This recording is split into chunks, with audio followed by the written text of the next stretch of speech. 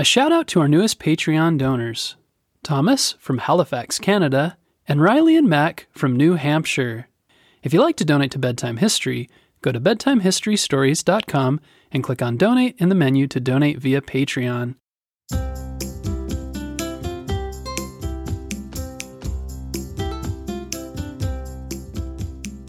In celebration of Native American Heritage Month, and in our last episode about Native Americans in North America, we learned about how each of these groups first came to the Americas across the Bering Strait, and how each group formed its own unique culture and spread out across the continent. Each group adapted to wherever they lived, whether it be the desert, coast, forest, or mountains, and over time they formed their own language and customs. They were a strong, hardy people who found ways to survive off the land using the natural world around them. And for thousands of years, they had no contact with Europeans and Asians and other people from all around the world. In 1492, Christopher Columbus reached the shores of the Americas by boat. He was surprised to find it and thought he'd run into India, not an entirely new continent. Once Columbus returned to Europe and told everyone about the New World he'd discovered, other explorers chartered ships and left to see what kind of land and riches they could discover there. Along with the new land, they were surprised to find new people, and with each explorer, the contact with the Native Americans was different. Some explorers came searching for gold, and often they treated the indigenous people as slaves, making them try and dig for gold. Sometimes the Europeans came as missionaries and tried to be helpful, but often weren't respectful of the Native Americans' cultures and way of life. In some cases, battles took place between the Europeans and Native Americans, and in other cases they got along and helped each other out. They often traded with each other. Europeans were interested in the new foods, plants, and animals in the New World, and Native Americans were interested in the same things from the Old World. These plants and animals moved between the different continents, and now we call this the Columbian Exchange.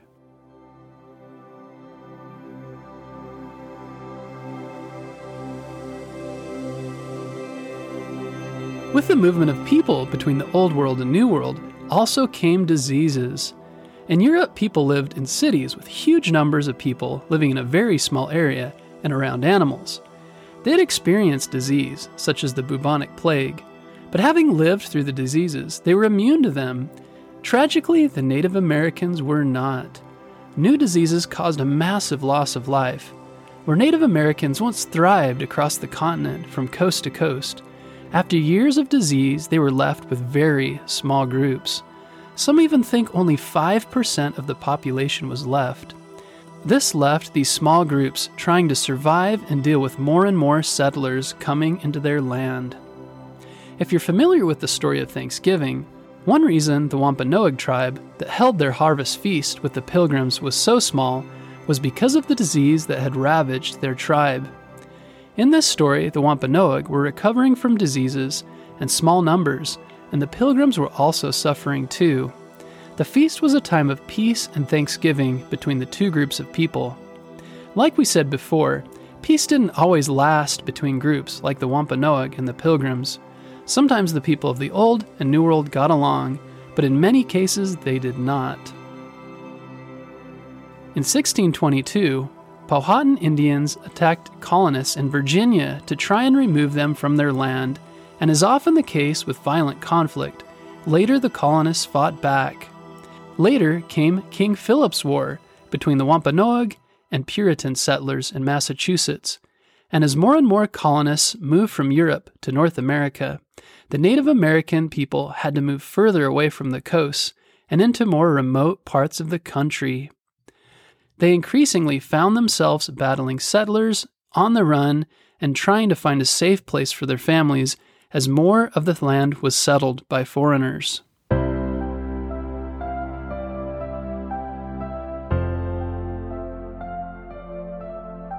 For some groups, the safest places were the unsettled ones, like the plains.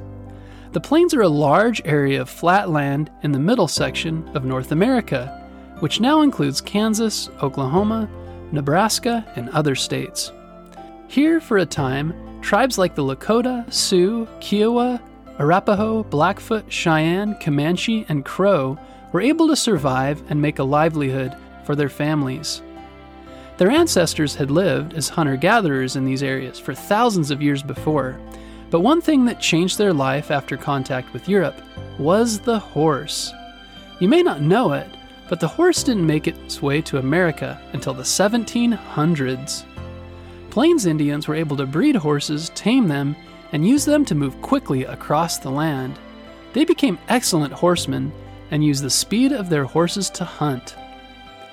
Also roaming the plains at this time were huge numbers of bison, also known as buffalo. Have you seen a buffalo before? They are large, cow-like animals with brown hair and horns.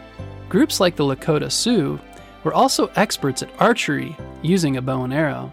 They would ride up alongside the buffalo herds and fire at them until bringing down these massive animals. They used their skins for clothing and shelter, and meat, and other parts of their body for food. The Plains Indians were known for their bravery and skills in battle, and were often feared by settlers who tried to take their lands. Some of the most famous Plains Indians and warriors were Sacagawea, Sitting Bull, Crazy Horse, and Red Cloud. Sadly, over time, like the other tribes, they were pushed further into more remote parts of North America. Eventually, many of them were forced onto reservations. A reservation was a place set aside where they could live in peace, but in most cases, this wasn't the land of their ancestors, wasn't desirable, and was land they didn't want.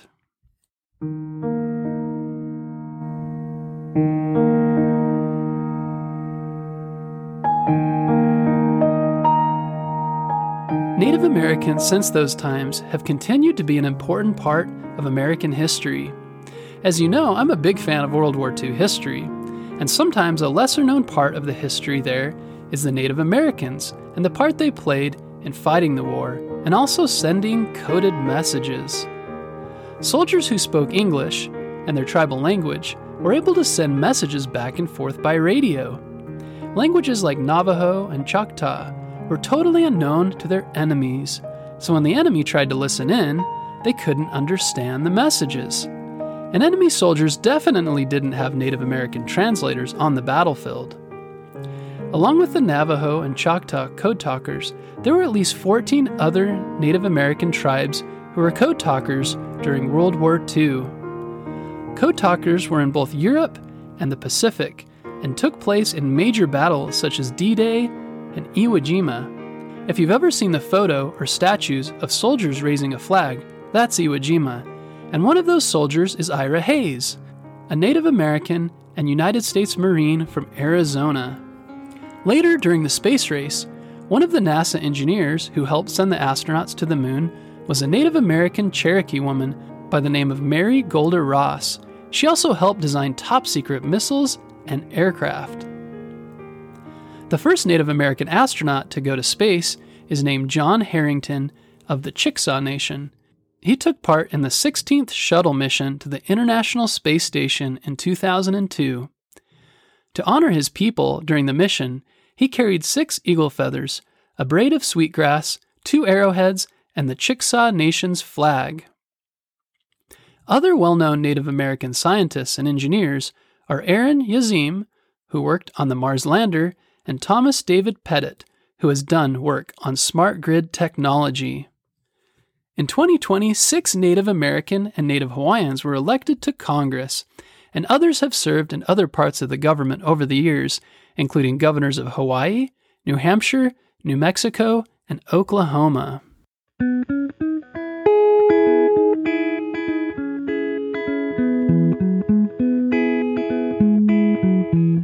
With November being Native American Heritage Month, take the time to research the history of these different cultures and the contributions of their people in our day. I've enjoyed learning more about the cultures in my state, such as the Hohokam, Pueblo, and Navajo. Check out the video in the show description of us visiting the Casa Grande ruins near us. Also, last night I was just reading that right where I live, there were Native American settlements hundreds of years ago.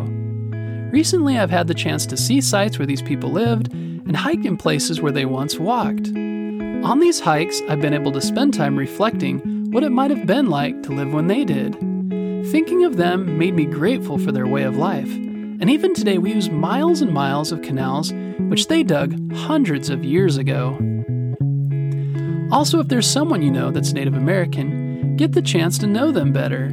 Ask them stories about their life and their ancestors.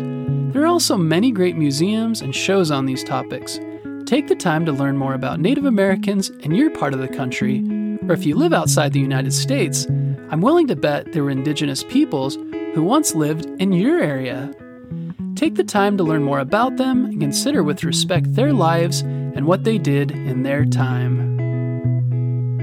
Thanks for listening to this episode about Native Americans in North America, and be sure to tune in next Monday for a new episode.